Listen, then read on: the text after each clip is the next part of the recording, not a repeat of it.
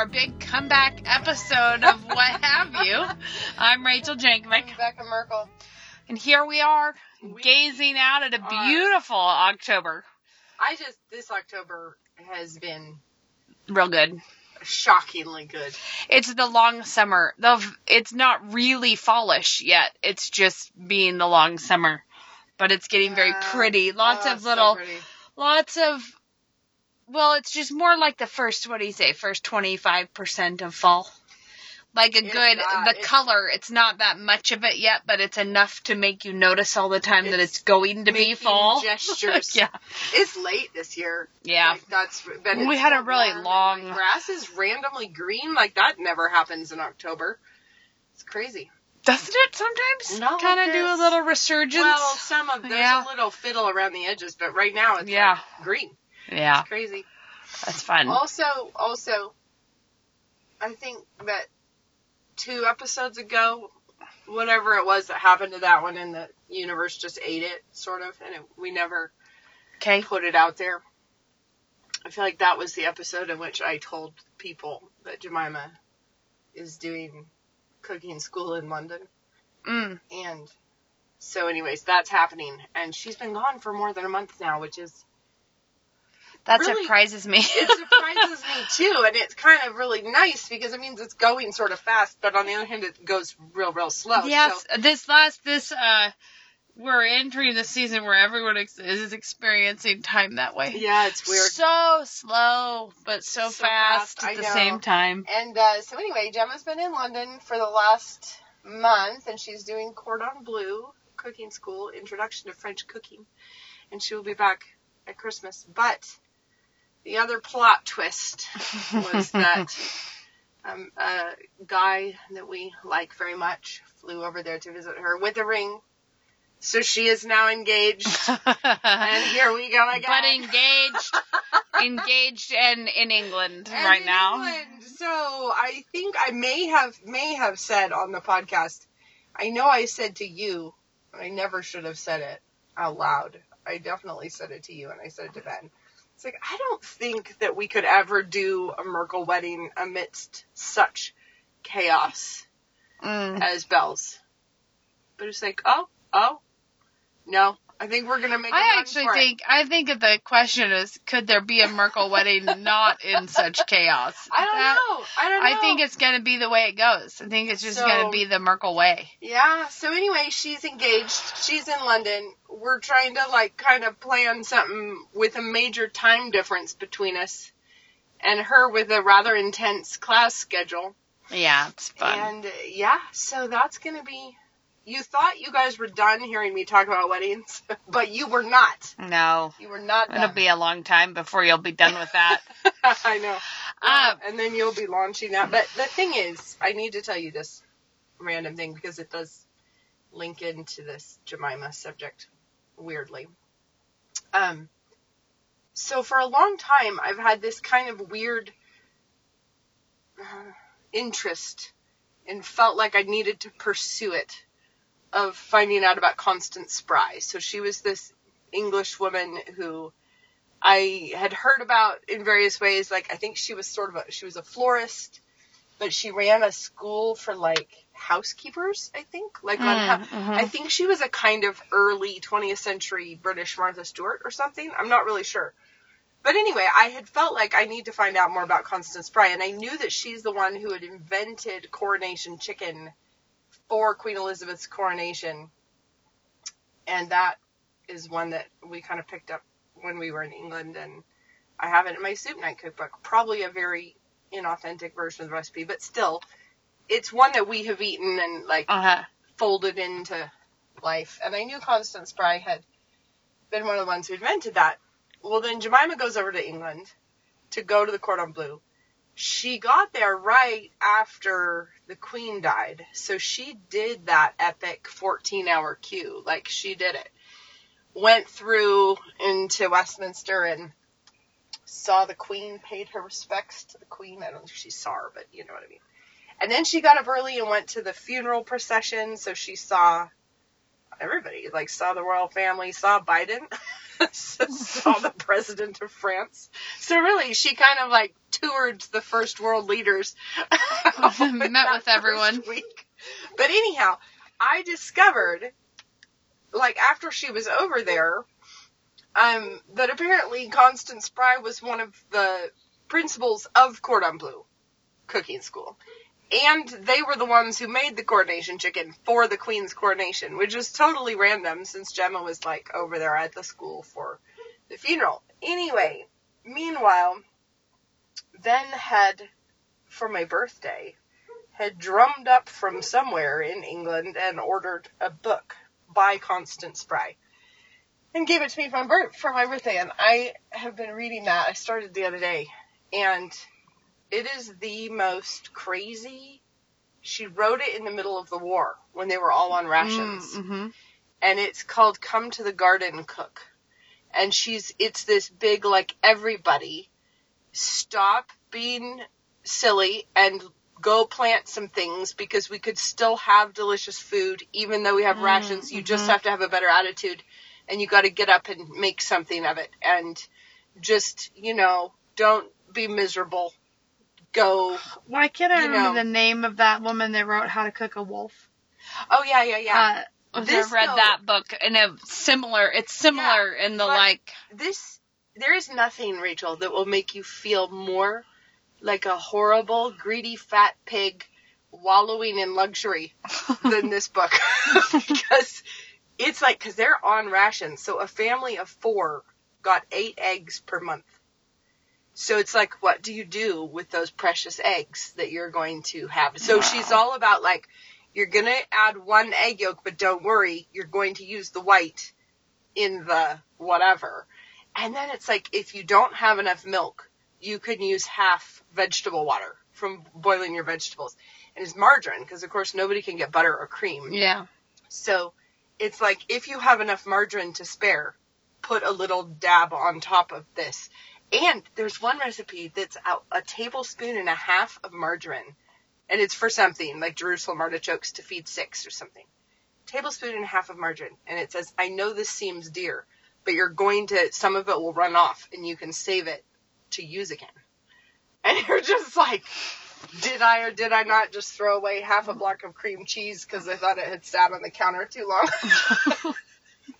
But you know what I mean? Like, it's just shocking. But the thing she keeps doing is saying, like, if English women would learn to cook, and she keeps saying apparently the French women did, but the English women did not know how to cook. And so basically they just ate what the rations were. And she's like, if you just take a little bit of time and effort to learn how to do this, you could still be eating delicious food.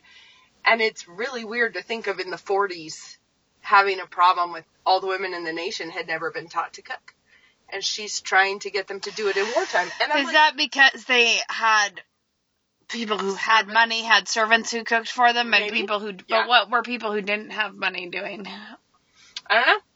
I mean, presumably, maybe they were just eating the basic things that when we lived in England, I was actually quite surprised at how much prepared food was in the grocery stores. Like, it seemed... I totally would have assumed that America would be far heavier on that, but it's not. Like, England, like, the prepared food aisles is like 3 to 1 how much we have here in a grocery store. Okay, although I'm going to just say it. I have to get this out. Yeah.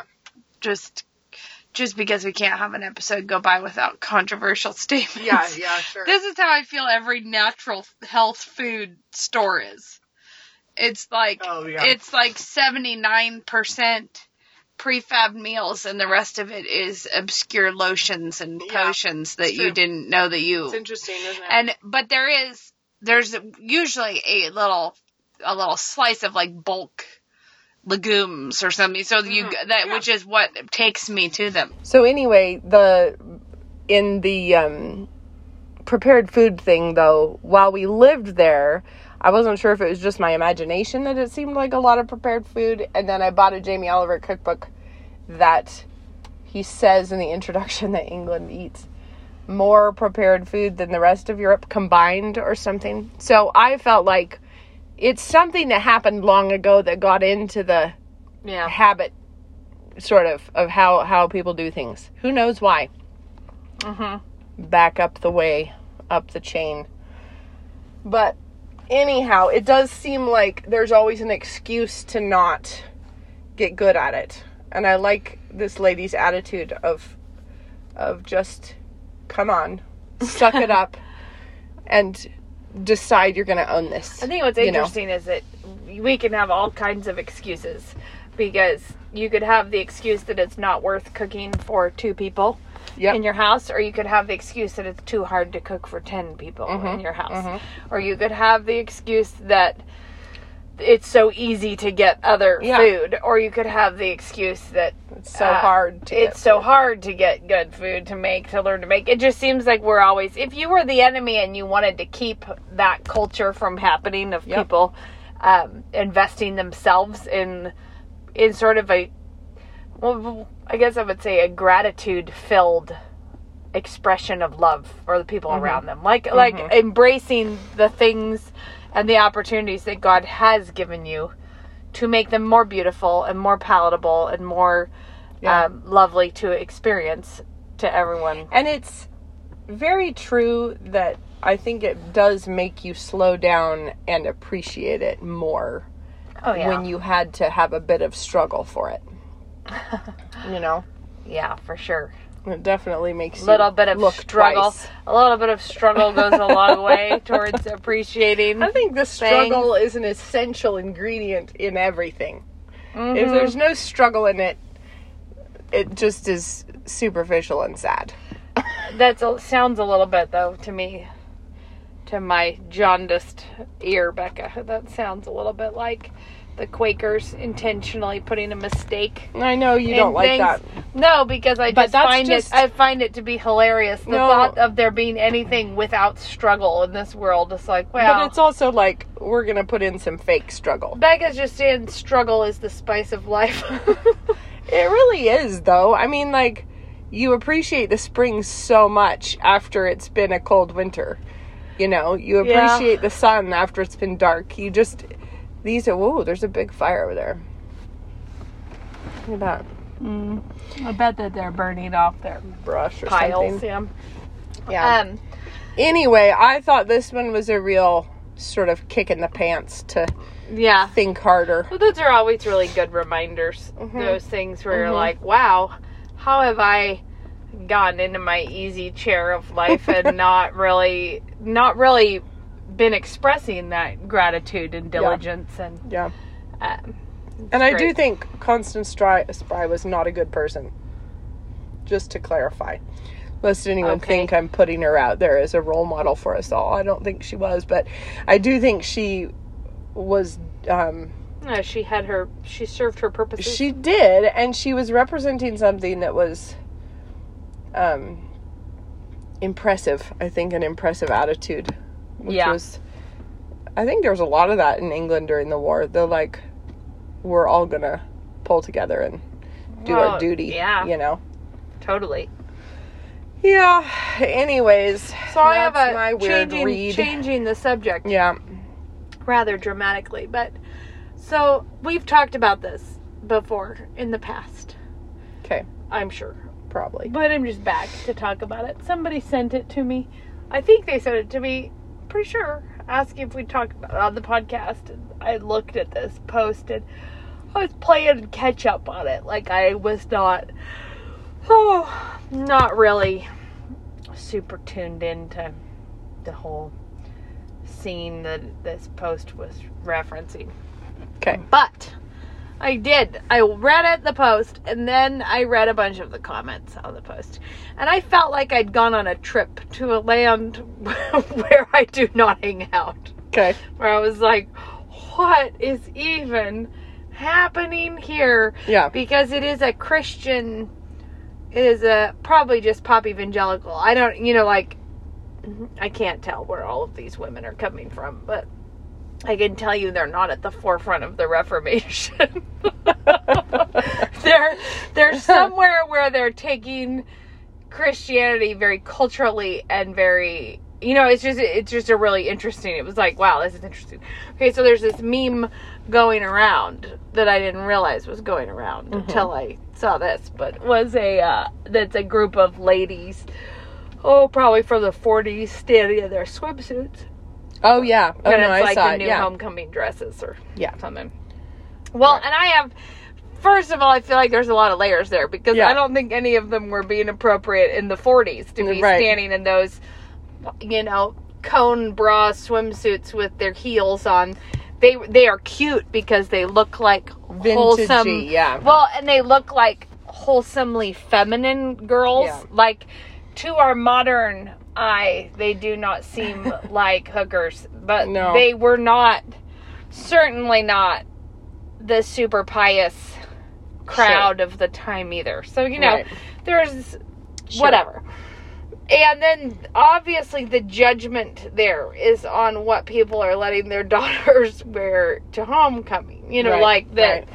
Obviously, this is a snide remark about, I seen your post about your teen going. I saw that going around, and I've also seen a lot of weird fracas and Oh yeah, fricassee. everybody's having a real fracas I about just it, saw- for sure. So Well, I didn't see it there. I just saw people remarking about other people's homecoming sleazy okay, tots. well, I'll tell you that.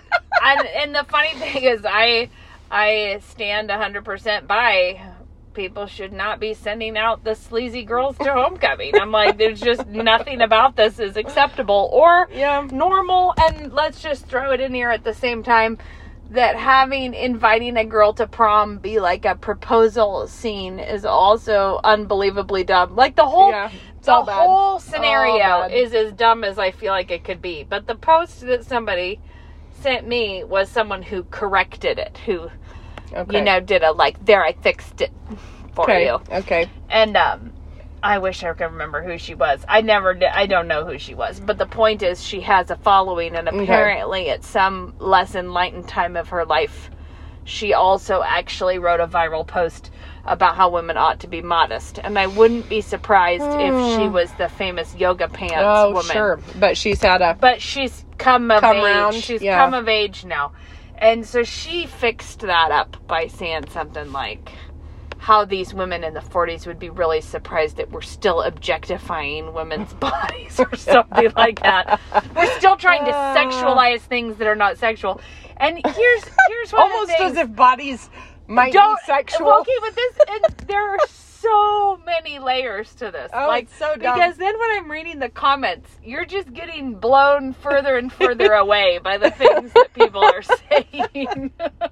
Okay, I'd like to open up these remarks by just saying, if you grew up in purity culture, and by purity culture, I'm not saying pure, I'm saying what people think of as the purity culture of you may not go swimming unless you're wearing boys' basketball shorts and a sweatshirt on top of that or whatever. Right.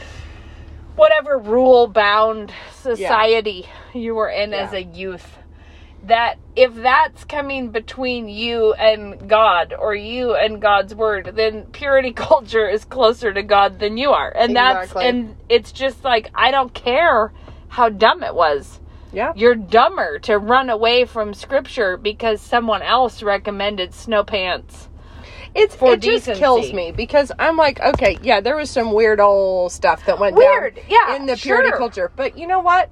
There's other people in the world who have actual problems. This was Luke's comment.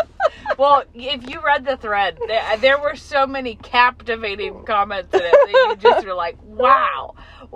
Like I am on a tour of things. Yeah. Okay, first thing that I thought really stood out here is, and that, guys, I'm just going to say it. Women are so dumb. Like, so dumb. Because, first of all, no honest woman could say that they don't want their body to be sexual in any way. And so the more people are like, the important thing is that we teach boys to be completely indifferent to the female form. It's like, well, way to kill all the fun in the world, guys. Basically, what we'd like is a lot of homosexual men. What we're looking for is men who...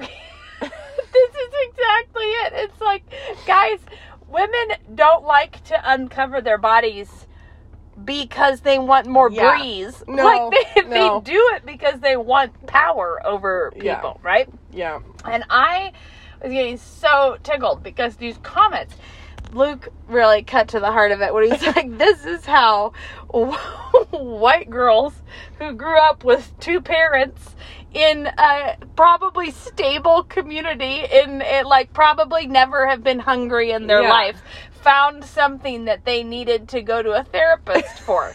And it was so many comments were things like, this girl who was once told she wasn't allowed to wear the tank top that she really loved. Can't say preach enough. And like my therapist Let's carve her story in stone as a memorial. I know what they're saying. My therapist has been helping me learn to wear crop tops now. They're going to therapy to help them be immodest.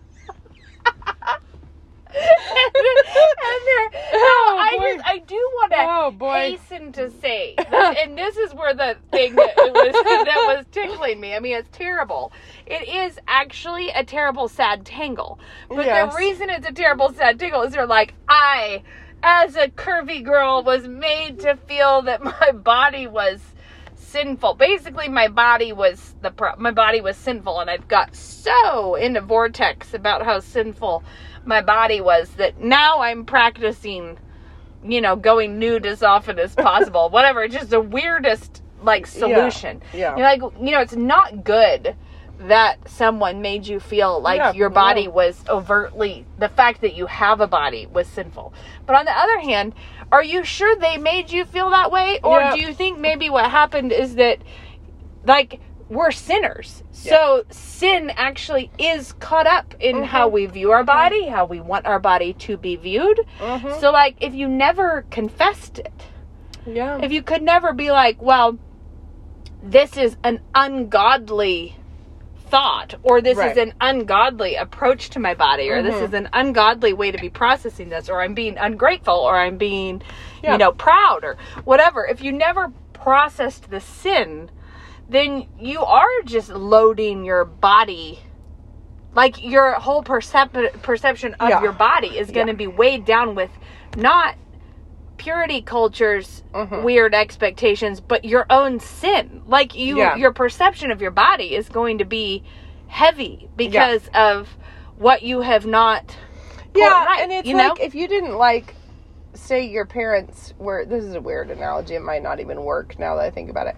You felt like your parents violated some rules of the road when they were driving when you were a kid. Like they sped, or, just poor judgment. Yeah, they were, let's say they were speeders. They sped. So you're like, so I have decided that I will drive exclusively on the sidewalks now. Yeah. To combat that. Yeah, because I was so troubled by this in because my of the way that they were doing it wrong. Well, the thing that's really funny, so a woman who corrected it makes a comment about how they are really raising their boys to just be so respectful of girls. And then... It's like, well, first off, good. No, well, but my guess is... It was so funny. I was telling Luke about some of these comments and we were dying because it was like, so my teenage boys hang out with girls in cheeky bikinis all the time and they're so respectful. And I bet. I was like, I bet that this is just, what a blessing. What a blessing. This whole situation has come to be. and then other people are commenting about their daughters what other stupid Christian women basically told them that their daughters' homecoming dresses were inappropriate. And they're like, listen, she wanted to wear a super plunging neckline and basically a miniature dress. Girl. And she was like, and I am so proud of you for rocking that dress and it's the weirdest. But the funny part is, not a solitary one of them is actually trying to go back to scripture. Right. Nobody's trying to be like, there were some confusions. No. When I was growing up, there were some confusions about what modesty is. Yeah. So I'd like to go back and look at what God wants us doing. No, that's not what we're doing. What we're doing is wowing the world with our freedom from purity culture, which is so weird. And then one woman was saying to teach her boys sorry. Oh, I'm not going to be able to remember all. It was like to teach her boys the value of the human body and like the female body, like how there's actually so much. She's kind of like sacredness, you know. There are fragments of truth in all of this, right? So exactly. I'm not trying to say I don't believe any of this. I absolutely think you want your sons to have a real respect of the female body, like whatever. But when someone says, I want my sons to have respect for the female body, therefore I always openly breastfeed in front of them, it's like, so you want them to respect it by you disrespecting it? What is the plan here? Yeah. Luke's comment, because this particular woman was saying she'd had all of her teenage sons stay for her home birth in the nude, you know, to make them all respect the Talk female about body. Somebody who's going to need therapy later. Yeah, that's what Luke was like. And this is the origin story of the three brothers nursing cover business. And he's talking about they're going to have tactical tie-offs, carabiners to keep it down. Okay. It is a 7-point buckling system. Please don't do this.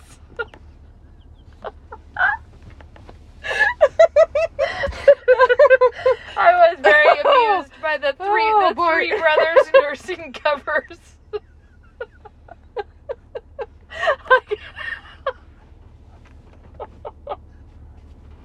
Don't you think tactical fabrics?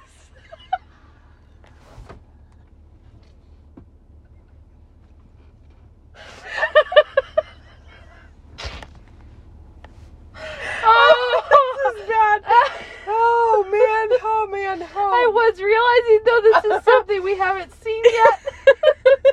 There is a whole new market ahead of us that we've never imagined. Word. Anyways, my word. Whew, all this is to say, it was such a bizarre mosh pit of people who've like never double checked a logical argument in their life, followed by people who were like, basically my daughter going to prom wearing next to nothing has nothing at all to do with morality or our faith. We're just really stoked that she loves her body, and we also are really pleased if our sons can hang out with mostly nude teenage girls and not notice. It really is a weird problem. It's just a weird problem. Like, you know, you actually really don't want that for your sons. You do. A, you don't want them to be indifferent to it. B, you don't want them to stay there when it is something that causes them to struggle. That would be like, son, please forget everything you've ever heard out of the book of Proverbs. Please don't be diligent to guard your, it's so weird. I don't know. The whole situation to me was just really funny. And I was like, of course you want your boys.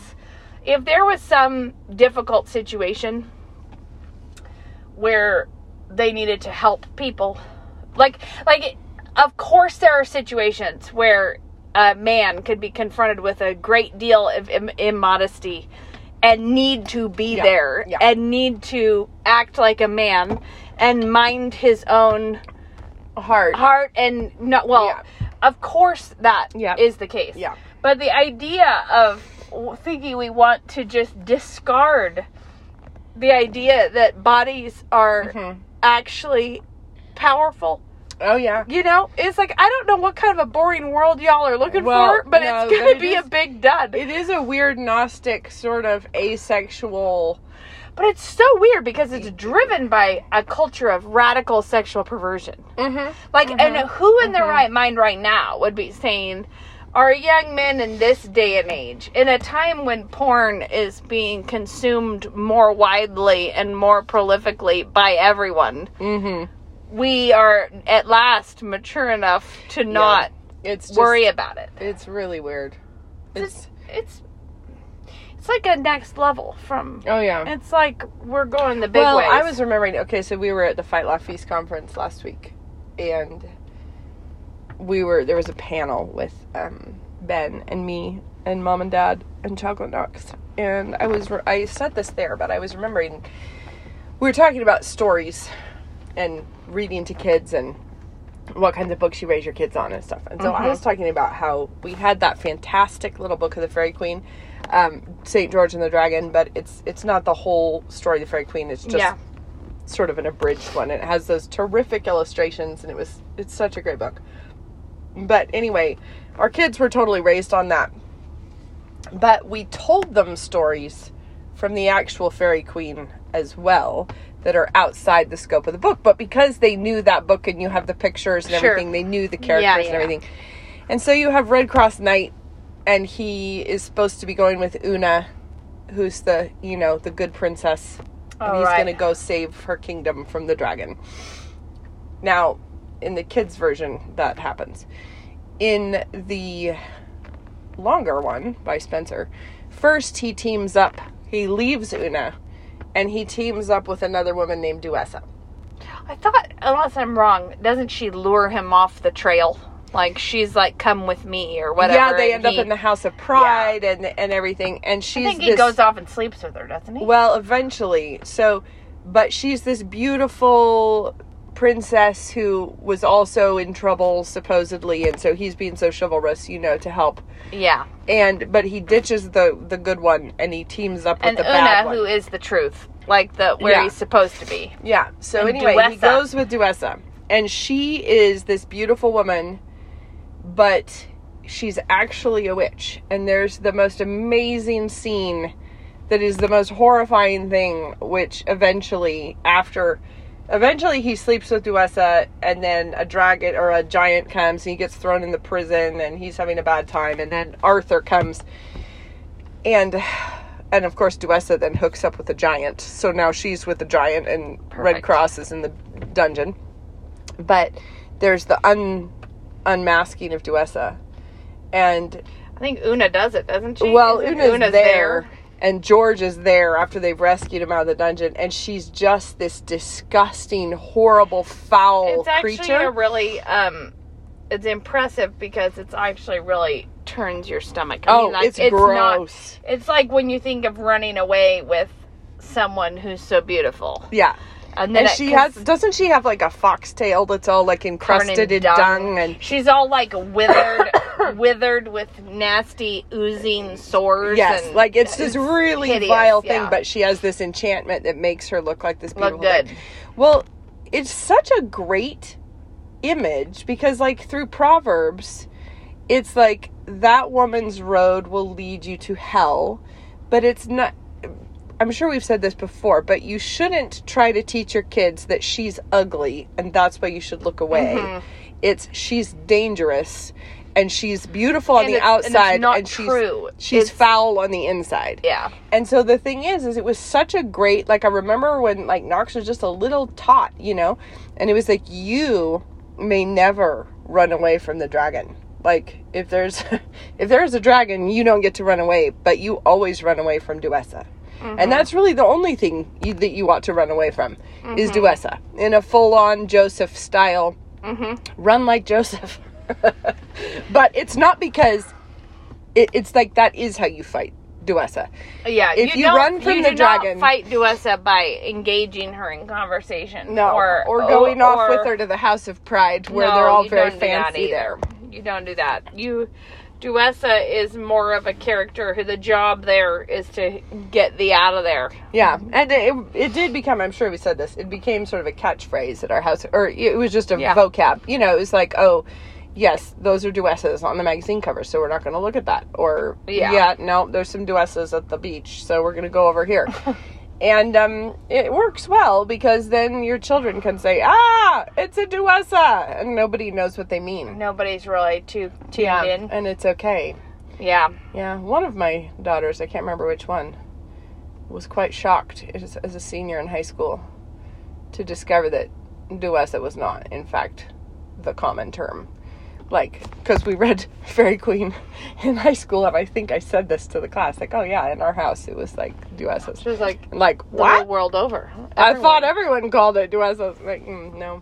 Everyone hasn't been doing that all along. Exactly. That's funny.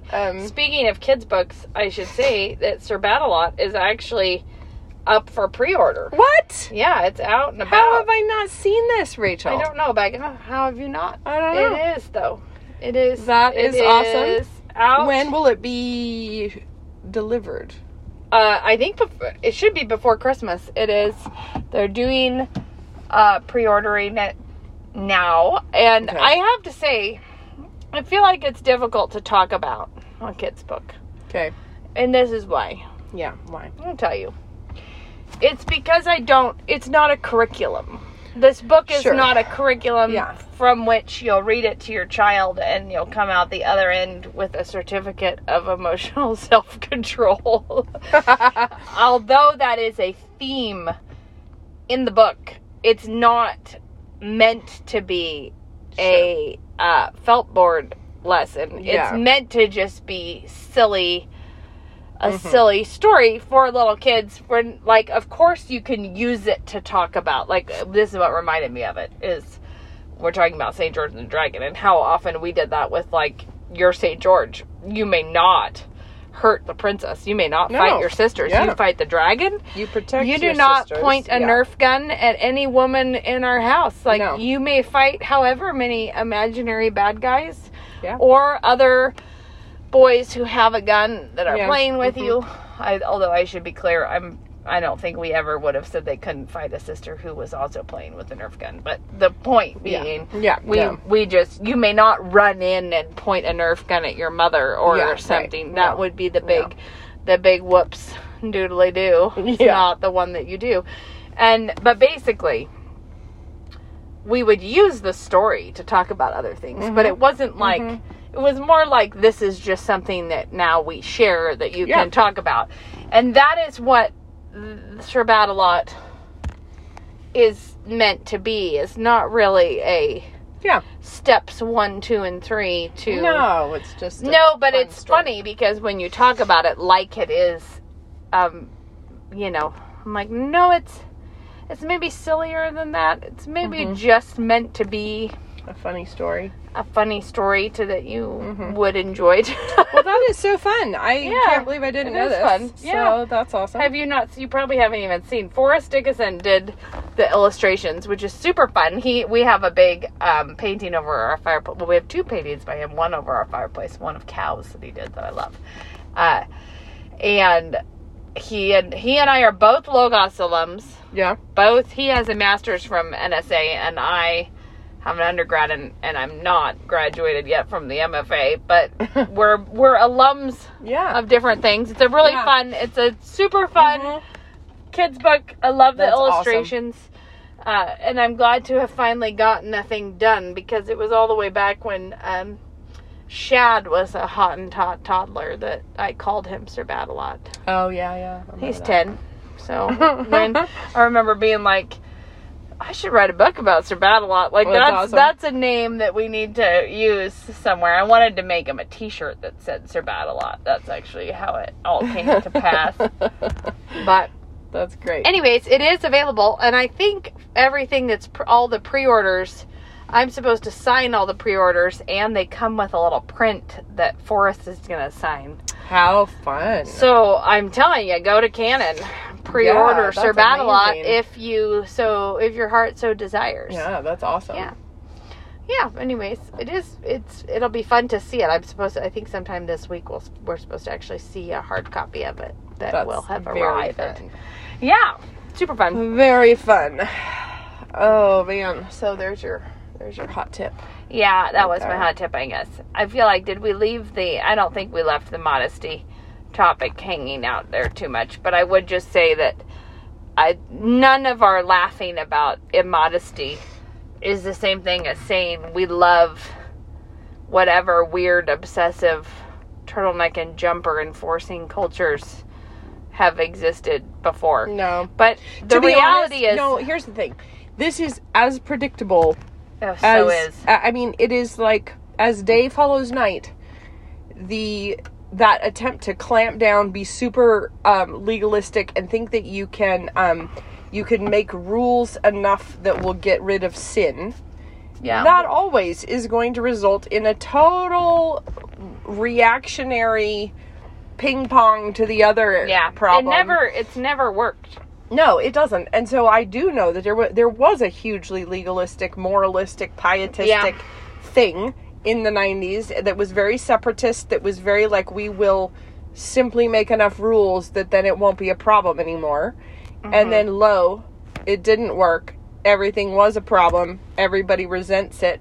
They ricochet out the other side. They're all being licentious and terrible now. It's like, that's just how it goes. And I feel like that's something to, in your own parenting, to realize that it doesn't... I feel like the people who think, see, now my boys can just hang out with girls like that, is no biggie. So weird to me. It's like they are also as full of wishful thinking, because as their parents were. As delusional because their parents thought if we just have enough rules, then nobody will struggle with sin. And they're like, if we could just open all the windows and then there's no restrictions, then nobody will struggle with sin. And guess what's pretty constant?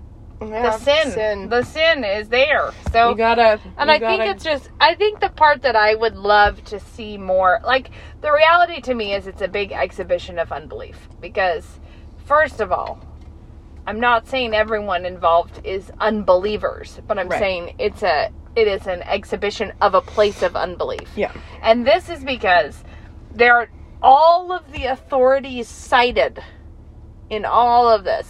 Nobody is like, let's go back to the word. Right. Nobody. It's like our therapists, what we learned on a self-esteem program. Yeah. How we... none of it is actually going back to say, what does God say about this? And anytime you have that moment, like say you're in a church and the church has started to be weird, like things are weird and bad, and like people are telling you that if you don't cook freezer meals for the month, you're not okay with God, whatever. Things are getting legalistic and bizarre in your church. If you ricochet out of that, and not back to the word, not back to like, let's get back to what God says, but instead you're just running away from the abuses or the foolishness or the confusion of whatever little community you're in. It's like you're not making things better. Well, it's like, let's say you were lost in the woods and you do have a map in your pocket, but for whatever reason you're not going to get it out. No.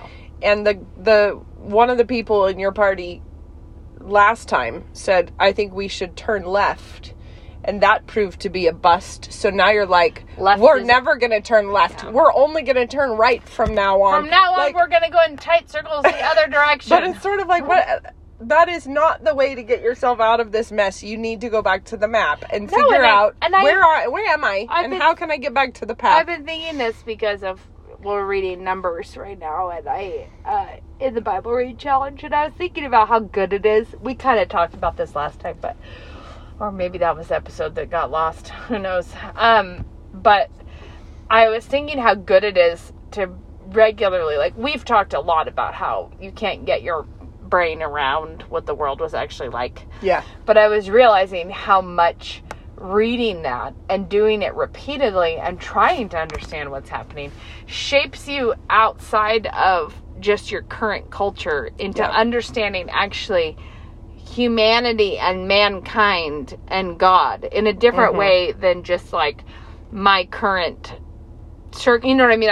It just gives you a bigger perspective, and how healthy that is. Oh my word. To get out of your own little vortex of this is like, and that's, I think it was part of what I was seeing in the comment thread there was sort of like the options are denim jumpers or skimpy tube tops. Right. And that's Which, weirdly, I think kind of almost as if we planned it, ties in with what we were saying at the beginning about any excuse is a good excuse to not have to get good at what's in front of you. Right. You know what I mean? And it could be you're too much time, not enough time. The trial of your youth was that your mom wouldn't let you wear mini skirts, but that's not an excuse right now to not be trying to honor God, or not be like to have zero thought about what God thinks of the styles you're buying now. Yeah, exactly. And I do feel like there's always a ready excuse, no matter what. when there's some duty in front of you or some path of obedience in front of you that you know is there, but you don't want to walk on for some reason. You find it boring, you find it threatening, you find it tedious, whatever. Just the cost seems too high, or or, you know. And the threatening thing, I think, is a big thing. I think a lot of times we don't take the step down the path that we are sort of convicted we ought to go down, because it is threatening. It's like, well, what will be asked of me next? What then? If I give in on yeah, this if I front, give in right here, then what will happen next? And oh, really quick, we have just a couple minutes left. Somebody, I did say we were trying to talk about this. Somebody wrote in and asked about, do you remember she said a guy came to their farm that she runs with her husband and does all, a ton of the work. They really together have built this thing. And did you read this question? No. And she totally believes in her husband being the head of the house and everything else. Like, doesn't have any struggle with that, doesn't think she's a feminist, etc. But some man came in and kept persistently referring to her husband as the boss. Like, can I talk to the boss, and where's the boss? And how that really got under her skin. And she was trying to figure out why, and if that's a problem that it got under her skin. Because she doesn't think that she has any sort of latent feminist tendencies, but still really bothered her. So what would you say to that? I would say probably, because what does it matter what some other person calls him? You know what I mean? Like, I could see thinking, this is odd. I don't plan to use this form of address when I talk to other people. You know what I mean? I was thinking probably the solution would not be to confess latent feminism in your heart, but more to think when somebody is being obnoxious, which he probably was, seeing it as funny rather than seeing it as a threat. Or, maybe. You know what I mean? Like, trying to see the humor. I would think, I could see things bothering me if somebody, because every once in a while someone says something, what is weird is when you don't like someone's approach, but they are, like, acting like you and they agree perfectly on this, and you're like, I'd like to clarify that that's not my position. You know, like, that's not, whatever. But it's hard to, I guess I would say it's hard to tell from a long way away, but I would think it would matter more that it's, if you love your husband being in the position of authority in your home and in your family, then you don't need to worry why you know what I mean? Like, if you've embraced scripture, you don't really need to be panicky that you have a big sin problem there. Yeah. Because you didn't like the tone of voice. Well, but it's also probably the inference that he does the work and you're kind of a lesser and everything. But I feel like that's just one of those things where when somebody's being obnoxious or tedious, try to see them as a character in a story. As a mouse is good. A mouse is good. Beatrix Potter style, or like Bramley Hedge. People's foibles are much funnier in a mouse. Yeah, like, put him into or the Cinderella mice. Yeah, be like what the kind caricature. Of a mouse would he caricature, like the heavy set mouse with a briefcase and officious. Yeah, like there's some of it. The one who just takes himself too seriously. Yeah, there's just, it's good to see the world more as caricatures. Only sometimes. If you see yourself also as a mouse and not as Cinderella. Baby kicking. Yeah. Oh, look at that. He's just sticking a foot out and that's awesome. Dragging it around. This is a busy baby is one of the situations of my life. And also, I would just like to say, here we go again, planning a wedding, and you are also going to be taken up with this pregnancy. Lord willing, but not I will as close. Still be pregnant by the time. No, not by the time they get married, but in the thick of the planning times. I think God's the design of pregnancy is so well done, because man, by the end of the pregnancy, it's so unpleasant. You're ready in so many ways that the thought of just having a newborn at home sounds much easier. And if you just took you in your regular life, and you were like, now have a newborn at home, it would not feel much easier. Right. I don't actually know, because when we had the twins, it was just, that was just like the next level of difficulty. It was so many, Lena had turned 3, but it was barely 3, 4, 3 and under. Yeah. And it was so physically exhausting and demanding and crazy, whatever. Then we had Blair, and both of us, Luke and I, were both just like, this is the easiest thing we've ever done in our lives, because only one of us has to hold the baby. Like, the twins that were now we were like, they were like 2.5 or something. So we kind of, things were much more reasonable at that point. And it was so easy to have Blair. Then when I was pregnant with Shad, I thought the whole time, one baby's really easy. And the whole time when he was a baby, I was like, this is much harder than I thought it was going to be. So then with Moses, I was all geared up for it to be much harder, and it was not. It's like your perception of what's going to happen. I have no idea how, I don't know. Like, part of me feels like this is gonna hit us so hard that we are not gonna know.